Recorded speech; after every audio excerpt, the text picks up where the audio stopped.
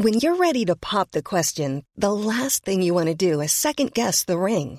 At BlueNile.com, you can design a one-of-a-kind ring with the ease and convenience of shopping online. Choose your diamond and setting. When you find the one, you'll get it delivered right to your door. Go to BlueNile.com and use promo code LISTEN to get $50 off your purchase of $500 or more. That's code LISTEN at BlueNile.com for $50 off your purchase.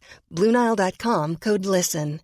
Cool fact, a crocodile can't stick out its tongue. Also, you can get health insurance for a month or just under a year in some states. United Healthcare short-term insurance plans, underwritten by Golden Rule Insurance Company, offer flexible, budget-friendly coverage for you. Learn more at uh1.com.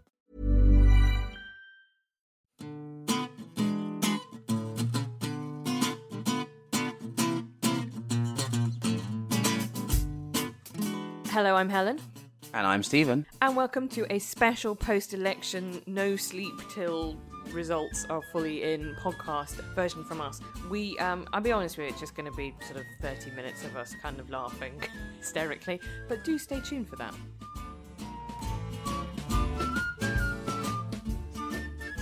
Woohoo! Welcome to a New Statesman special post-election podcast. I've had 3 hours sleep. Stephen, you've had 0 hours sleep, right? No, I've literally been awake since 7 o'clock yesterday morning, 6:30 when I woke up to send my morning email, which you should subscribe to.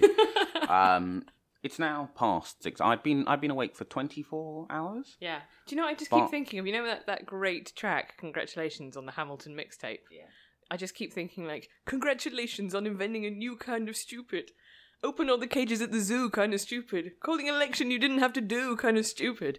That's kind of sums up my mood this morning. I mean, I'm so happy. I honestly, this is the happiest I've been since my wedding day. I'm so happy. Do you know why I'm particularly happy? I've been thinking about this, because I have to say my initial reaction, and one that has persisted throughout the last 12 hours, is just finding it profoundly, profoundly funny. I mean, it is just inherently comic. It also makes me sort of weirdly proud to be British, in that someone goes, "Anoint me your supreme overlord," and everyone goes, nah, actually.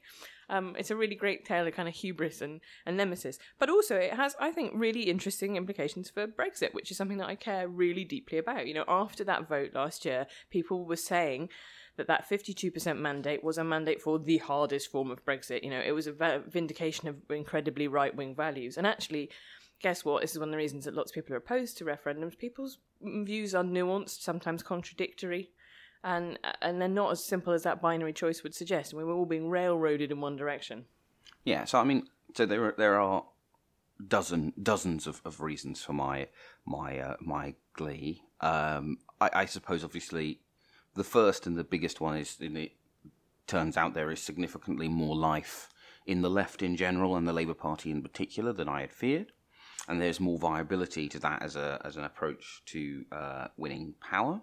So that's one reason to be cheerful. The second is a woman who I increasingly regard as not just having the wrong ideologies, but actually being just not fit to hold the office of Prime Minister, is going to be weakened, probably fatally. It may take a few years for the wounds that she has sustained in this election to overcome her, but someone who I have been deeply troubled through her premiership, the way she has run roughshod over Purdah, she's run roughshod over there have just been a casualness around democratic norms, and that golden thread in that manifesto of tweaks to the election rules that they believe will advantage them. I just think it's very good that the central driver behind that is hold below the waterline. I also think they will have to make a lot more compromises on Brexit legislation. I also think grammar schools are facing a pretty shaky future this morning. Well, yeah, I mean, the interesting thing that someone asked me on Twitter and I didn't know the answer to, and I still don't know the answer to, because all of the people I would ask are asleep, but I'm intrigued by it, is what I don't know what that really does to manifesto commitments. Like, you can't really be like, Salisbury, but didn't get a majority. You have to sort of strive towards them, but I think it's probably recognised that one is allowed to discreetly never bring that piece of legislation. The other thing I think is an interesting change from Cameron's dynamic is that she doesn't have, particularly the way that George Osborne built up a faction of patronage around him, right? So there was a persistent thing that was grumpiness by the end of Cameron's tenure about the fact that, Eurosceptic usual suspects were very rebellious, and actually what benefit accrued to you from being a loyal centrist kind of Remain Cameroon? And actually, the trouble with May is that she doesn't have a faction, right? I mean, she's going to face an incredibly rebellious party because there's no one who's got any personal loyalty to her. And also, they're furious. The average Conservative MP does regard a Corbyn-led government as a dangerous prospect, right? There'll be many, many consequences to this election. I think it will force a lot of people, including me, to rethink many of our assumptions about why people vote the way they do. But for a lot of those people, they think that basically they teetered into what they would see as a dangerous scenario through her incompetence and her blunders. Secondly, a lot of their friends have lost their jobs, right? And people don't take kindly to that. Some of them have come very close to losing their jobs, and people come even less kindly to that. So that's how I feel generally about the election, actually, is that, it's quite a humbling experience because we didn't see it coming. All the polls by the end of the eve had them on 7 points ahead, apart from that YouGov model that we all went, oh, YouGov be trolling. And I feel like, okay, this is a time when I just need to go away and kind of think about stuff and look into the data. But it's really interesting. There's so many weird new data points that I didn't expect. So the SNP, to sledge that quickly, I think is really extraordinary. So the SNP is the thing I'm trying not to think too much about because it's the one thing I did think would happen and feel was quite confident in. And I always think the danger when you get most things wrong is you kind of cling on. You cling on to the thing. We're like, oh, I thought that was the thing. But we saw in 2016 that people were getting more effective at voting against the SNP and working out how to defeat the SNP. So actually, I think there are a couple of there are two strategic decisions of Jeremy Corbyn's that I think were validated by the one surely result. Being Article 50. One, yeah, Article 50. And I think that's a really fascinating thing, actually, because I was thinking about this morning, about the fact that from the Labour MPs that I talked to, they were saying, actually, immigration is really not coming up that much on the doorstep, because there is an assumption that as Brexit proceeds, we'll leave the single market, we'll end freedom of movement, and that will be sorted. And that was something that crippled Ed Miliband.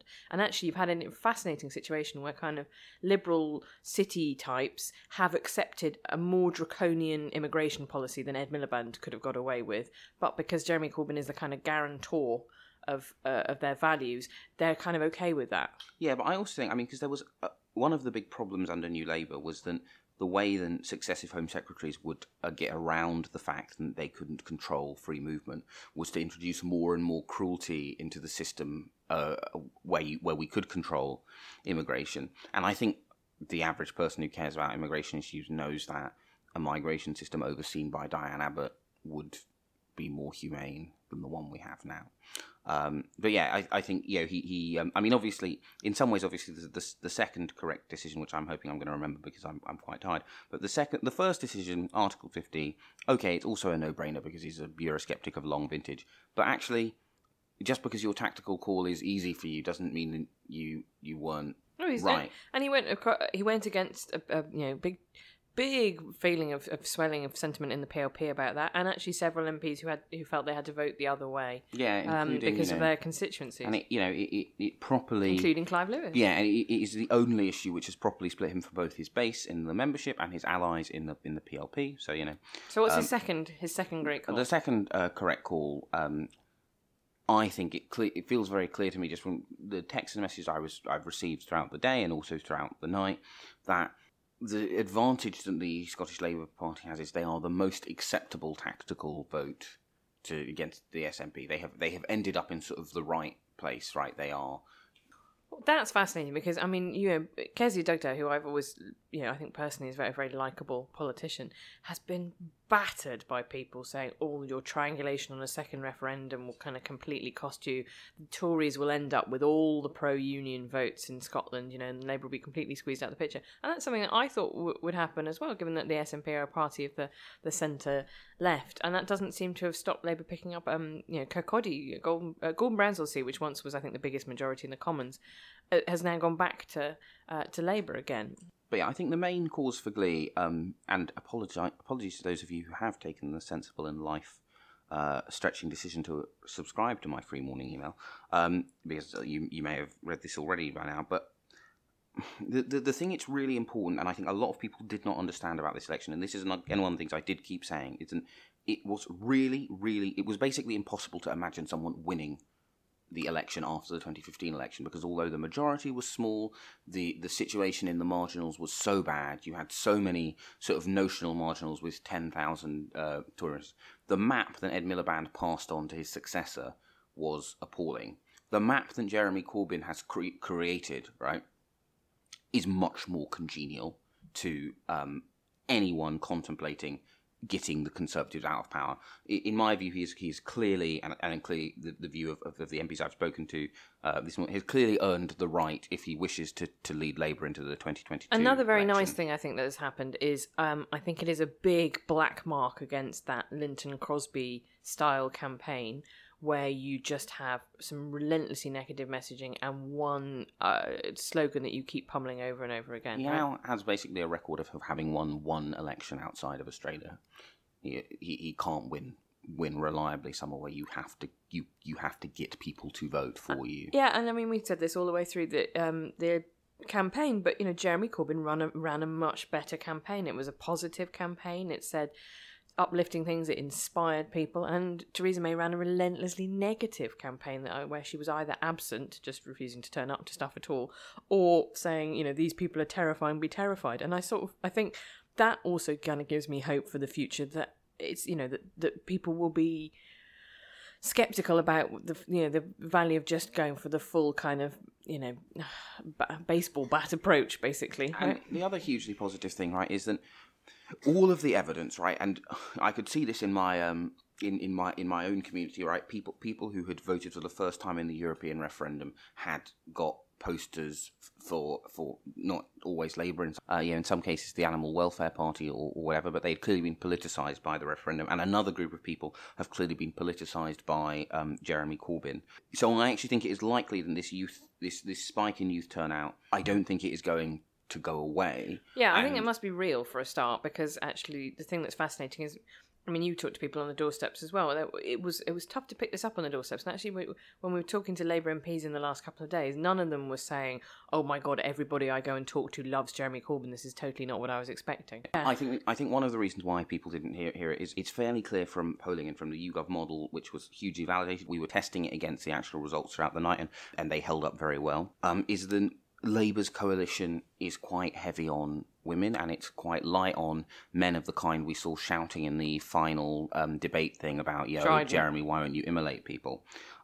Now, the thing is if you are a canvasser or an MP and a large man shouts at you, obviously that is a bigger part of your campaigning experience. And a large man in his 60s is more likely to be home at the time when you're trying to canvass, right? And not to live in a shared flat or that seems like shared flats, more likely to be working on social hours, more likely to be out for social reasons, more likely to live in flats with entry phones. Young voters are harder to canvass, right? So there are, and also if you're actually canvassing a scary shouty man and then a softly spoken ethnic minority graduate woman, which obviously is not a real, that is actually the kind of aggregate Labour voter in lots of ways. This is what I think is fascinating, is we talked for a long time, various things about how do you unite the wine drinkers and the beer drinkers and all this kind of stuff. And what Jeremy Corbyn does seem to have done is kept all of his liberal metropolitan voters on side, whilst also having a significant of to places like, they came very close in Hastings, for example, of unseating Amber Rudd, right?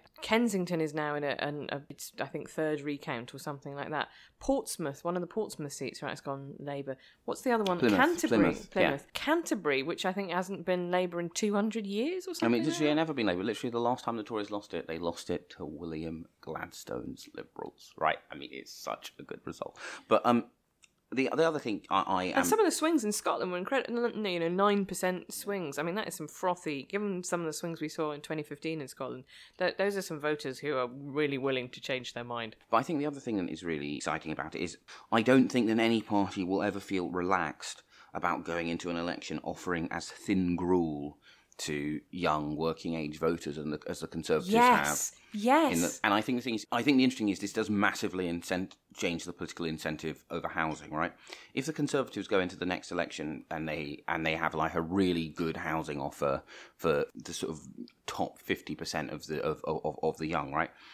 That is depressing, because I would prefer a housing offer for 100% of the young, but that is still a fundamental change in Still a politics lot better than- forever and for the good. Yeah, no, they must be very, very worried that actually, if this youth surge does turn out to be, then they've always said that buying a house, owning a house, was one of the big things that sort of made you turn conservative. You had a sort of sense of kind of stability in your life, and there is a generation that has been kind of failed on that promise. That for whom they probably have a really good disposable income. A generation of young professionals that they live pretty well, but there is no amount of money that they could save, and they're pretty tired of all those articles saying like, have a fewer avocado brunches and you could buy a house, because you're like, okay, that's about £4. The deposit on a house in London, for an average house, if you're looking at 20% deposit on an average house price in London, is over £100,000. That's a lot of toast. There were also lots of just individually affirming results. Ian Duncan Smith came very close. That would have been the cherry on my cake of delight. I mean, Ian Duncan Smith getting a fright, that was pretty good. Peter Kyle not just defeating, some kind of dodgy faith, maybe the gay should be a heel person, but crushing her. I mean, just literally using her vote as a chew toy. I mean, that was brilliant. Jess Phillips has ended up with a whacking great majority, and actually put John Hemming, the Liberal Democrat, who ran a pretty nasty campaign that was basically like, look at this tart, she's always on the telly, she's not serving you lads, into third place, which is another astonishing result. Diane Abbott winning with more by more votes. Her majority is almost as big as Theresa May's total votes. If I were Diane, I'd probably allow myself maybe like a great Instagram, or like just a great picture of my smiling face emailed to Theresa May. Like, Thangham Debonair has ended up with a majority of 37,000 in Bristol West. Yeah, I mean, 37,000, and that's somebody who's had a tough time. She had breast cancer almost immediately after she joined the Commons, and actually had to kind of stay in touch and couldn't come into Westminster for a long time. So she's somebody who's worked through really difficult personal circumstances. I think that's quite a heartening result. Yeah, and then Caroline Lucas winning votes, and actually the Liberal Democrats who. Oh, Nick, can we have a moment to say Nick Clegg's face? I mean, if you didn't find that upsetting, then you have no heart, Stephen. Because it was sad. He looked so genuinely crushed. And he gave a really great speech that actually was about the young.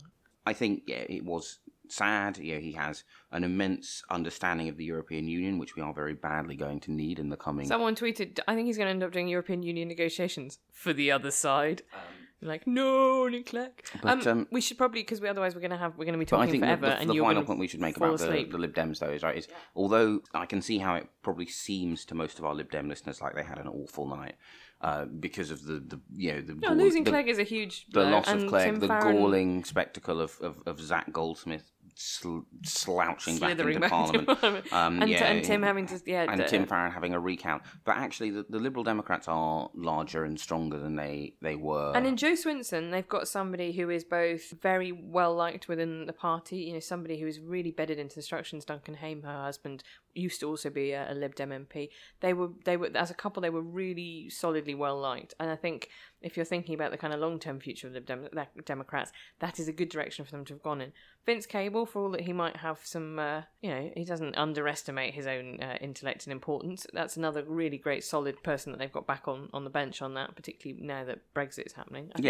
And also in general, kind of away from the Lib Dems, the exciting thing about this, right, is that the alternatives to the Labour Party, Spring the Party, Women's Equality Party, these other sort of like... You haven't even mentioned Philip Davis losing. No, he didn't lose in the end. Oh, what? Oh, no, I went to bed and he'd still lost. Oh, what? That is bad. That is bad.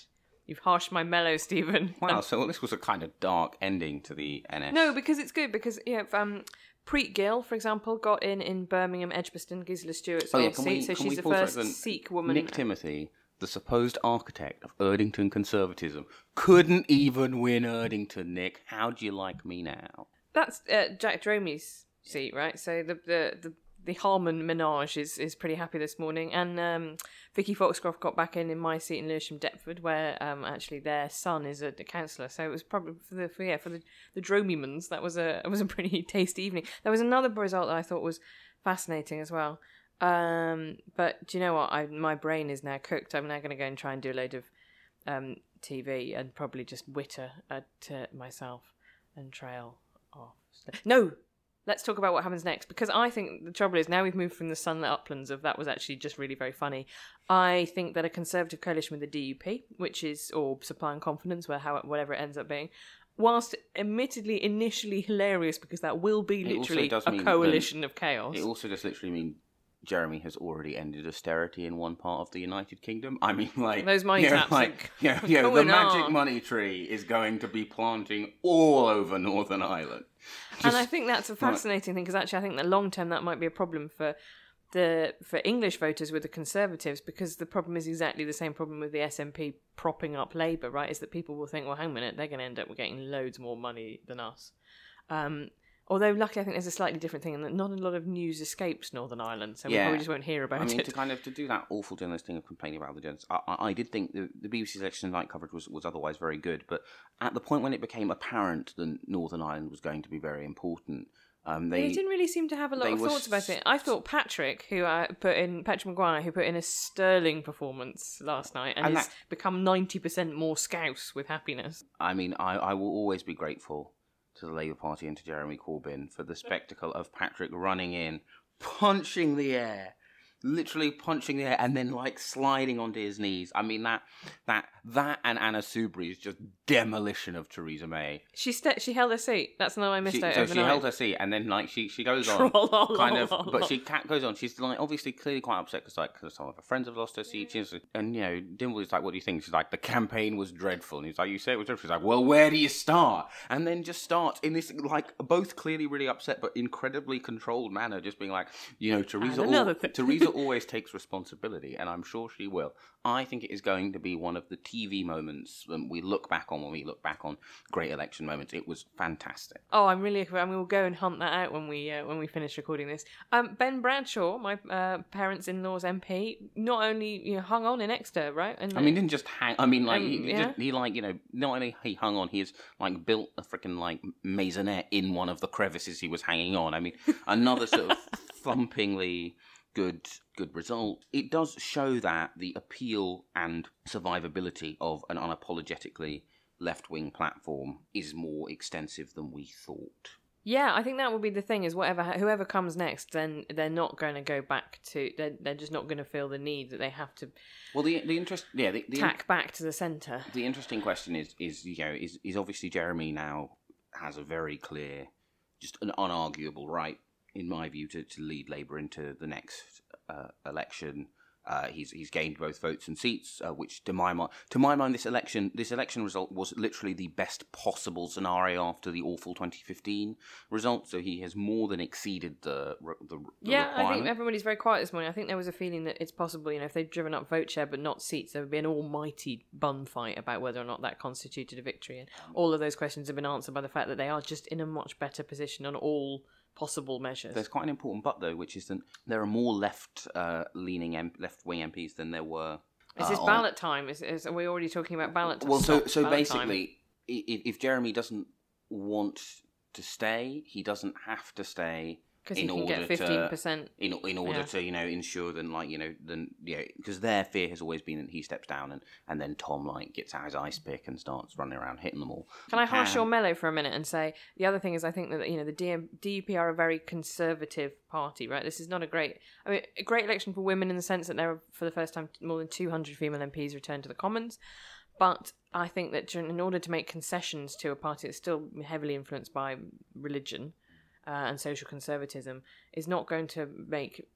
Theresa May's Downing Street speech about, all the happy, lovely living times together. I don't think that there's going to be a relaxation of their social liberalism if the DUP get any say in the matter whatsoever. Oh, no. This will be a more right-wing and traditionally conservative government, but it also is much weaker. And I think, and maybe this is one of those things, obviously, I'm of that generation for which the last Labour government felt like it was forever, and then in recent times has felt like it would be never, right? And so, yes, it's a more traditional argument, but it's also much weaker. I just think, what I'm excited about is I feel the first time for this morning, I feel I can imagine the end of the Conservative government. Yeah. No, I think you're right. I think that was the thing. It was just like, well, how, this massive yellow block in Scotland, and then, your seats with a 10,000 majority in England and Wales. And it turns out, actually, well, this thing is Labour can take seats with a 10,000 majority. It shows that they don't need to go, oh God, how can we possibly, win. They may win Kensington, Harlow, Bradley, Filton, so Chingford and Wood Green. They came very close to Chipping Barnet. literally she held on by 381 votes. My concern about that, and then maybe I'm being too early to be this bad, is that I think next time the dynamic of the campaign will be different, because there was a lot of focus, particularly by Labour canvassers, on if you have any concerns about Jeremy Corbyn, don't worry because he can't be Prime Minister, because that was the narrative. And I think that I just wonder if we're being a bit cruel in retrospect to Ed Miliband about the fact that he fought an election in which the premise was that people were looking at a potential Prime Minister. And therefore everything was kind of judged through that prism. Whereas I wonder if we got quite the same approach this time when we were looking at who we're going to be elect as an opposition. I and that's not to take away from Jeremy Corbyn's victory. And I would say it is Jeremy Corbyn's victory because I think it was a very presidential style contest, and undoubtedly he was the Labour figure that people saw most of. I think that was, and definitely there wasn't I didn't encounter the fear of Corbyn that there was a fear of Ed Miliband. I mean, I think in some ways they were helped because they weren't being shifty about things. We all knew the Eds were going to tax a bit more, but they kind of were like, mumble, which kind of meant everyone was like, oh, so I'm up for grabs. So I think there were other reasons why the fear was not there. I think it will be more difficult because Jeremy Corbyn was already held to a much higher policy standard by most of the press than the Conservatives were, and that was when they didn't think he would win, right? We know that the bar for a Labour Party to do anything is much higher, and that won't change. However, in electoral terms, if you say, I'm going to have to take Ed Miliband's press and Ed Miliband's map versus I'm going to take Jeremy Corbyn's press and Jeremy Corbyn's map, you take. Yeah, I think it's just in every way it's a better state for the Labour Party, and I also just think having significantly underestimated what Corbynism could achieve now, I just kind of feel like the case has to be one for an optimistic view of what it could achieve. To be honest, I hope to God in many ways from a world perspective as soon as possible. I hope from I haven't been asleep now for some time perspective then this government lasts a long time. But I'm could do sure with 6 months before we have the next election. If I'm brutally honest with you, I just need a bit. But no Labour leadership election this summer. Who knows? Maybe, but I wouldn't say necessarily a Lib Dem leadership election.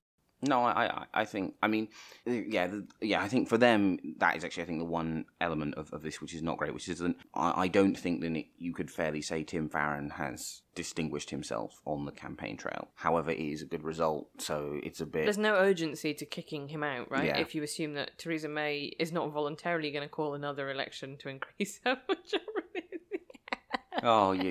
It's so brilliant. And the other fun thing, of course, will be them coming for Theresa May. Do you know what I do love a good bit of blue on blue, right? It is kind of Alien versus Predator. You can just relax and enjoy the sheer kind of saltiness of it because you have no investment whatsoever in the outcome. I also think they're probably about to make a catastrophic mistake if they think that reaching for Boris Johnson is going to help them in those seats. I think Boris has we've had to talk about this before, an abysmal campaign in which his bonhomie is completely rubbed off and he just looks a bit shifty and unpleasant. I do think, and again, this could be wrong, but I think it's possible to overread the fact that ultimately the government chose to go through an election when people's real-term wages were falling because of inflation and the fall in the pound, and then you had an opposition going, look, it doesn't need to be like this, here's some hope. Yeah, we can have a different kind of society. We can build an NHS that works for everybody. Kind of, and in some ways... Some people have to pay a bit more. I mean, that's the best thing, is they went into an election promising to put some people's taxes up, right? And which is... I have a You Ask Us to finish, Stephen. It's from Helen in London, and it's... Is it still funny that Theresa May called an election to get a bigger majority and ended up without one at all? It will never not be funny. Quality sleep is essential. That's why the Sleep Number Smart Bed is designed for your ever-evolving sleep needs. Need a bed that's firmer or softer on either side? Helps you sleep at a comfortable temperature? Sleep Number Smart Beds let you individualize your comfort so you sleep better together. J.D. Power ranks Sleep Number number 1 in customer satisfaction with mattresses purchased in-store. And now, save 50% on the Sleep Number Limited Edition Smart Bed for a limited time. For J.D. Power 2023 award information, visit jdpower.com/awards. Only at a Sleep Number store or sleepnumber.com.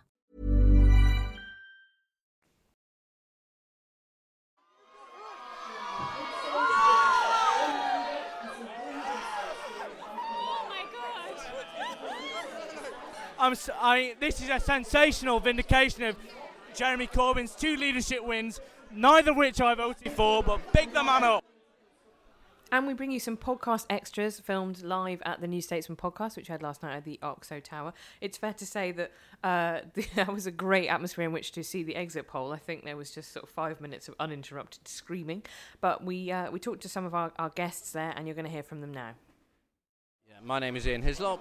Well, I'm at the New Statesman party and I'm listening to the screams, which suggests it's quite exciting. If the exit poll is right, and there's lots of people here who are not sure it is, but if it is, that's just extraordinary. As usual, everyone wrong about everything. Fantastic. I'm Peter Wilby. I'm a former editor of the New Statesman, and I still write a weekly column for the New Statesman. First of all, it's very surprising because, and I'm an optimist. I was an optimist, but compared with most people about the result of the election, I was forecasting a Conservative majority of less than 60, and I thought it would be around about 40 to 50. I certainly did not expect a hung Parliament or anything anywhere near a hung Parliament. So if this result is correct, it falls into the category of sensational. It's amazing if it's true, but what it shows, if it's true, what it would show is the British people, the British voters, are completely fed up with the political establishment in any form. And they're fed up with people in London telling them how to vote, telling them how to think, telling them how they are going to vote, telling them anything. And if they're told you are about to deliver to Theresa May, whoever it is, a landslide, they will all decide they're going to do the opposite. That's what I think is going on. My name is Jess Brammer. I'm the Deputy Editor of Newsnight. Well, the exit poll is extraordinary and the sense of shock in the room was palpable. I can't pretend that anybody expected that, although I'd sort of joked in the office that it might end up being a hung Parliament. To be honest, I didn't believe it, so let's see whether the exit poll is right, I guess. George Eaton, political editor here. A surprise result. Most forecasters were predicting a Tory majority, but not a shock one. Other pollsters were saying this was possible, and early elections do have a habit of backfiring on prime ministers, and this has blown up badly in Theresa May's face. She has not got the victory that she hoped for, and her authority is badly weakened. And this result has come not in spite of the campaign she's run, but because of it. She became the first Prime Minister to U-turn on a manifesto policy during her campaign, the now infamous dementia tax. The manifesto lacks any attention-grabbing, attractive offer to knock that off the front pages. And Britain, on the eve of its most complex post-war negotiation in the form of Brexit, is now left with perhaps the most chaotic election result possible.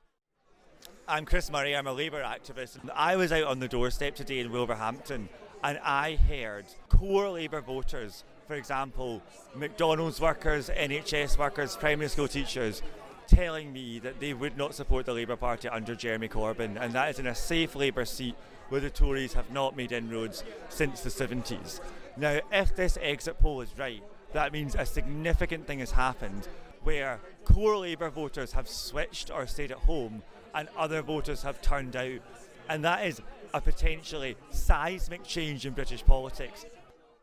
Hi, my name's Barbara Speed and I worked at the New Statesman until about a year ago. I did the interview with Jeremy Corbyn for the New Statesman when he first stood for the leadership election after the last election, and nobody knew who he was. The headline on our piece was something like Labour leadership candidate Jeremy Corbyn MP, because everyone said that no one would know who he was. And we just had the exit poll for this election in which he's massively exceeded anybody's expectations, including mine, I have to say.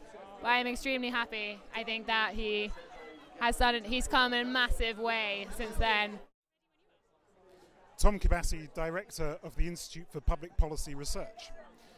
Well, I think this evening, maybe June, we'll see the end of May, and the public seem to have concluded that none of the candidates deserve to be Prime Minister. And if that's the case, it presents a period of significant political instability for the UK. I'm Elaine Moore, and I'm a journalist at the Financial Times. I'm Shahid Abari. I'm a lecturer and a broadcaster for the BBC. I was very surprised. I think we were both very surprised by the exit polls. I had little flowers of hope budding in my heart all day, but people have been resolutely trampling all over them. So when the exit poll came in, I was just absolutely bewildered and trying not to get too hopeful. I don't really know what it means. I'm scared that it might mean that Boris Johnson is about to become the Prime Minister. Increasingly untenable. And I'll tell you why. You need to listen to what the people are saying. Do you hear the people singing the song of angry men? Thank you for listening to this podcast from the New Statesman. It's produced by India Borg and it's mixed by James Shield. Did I mention I have a morning email?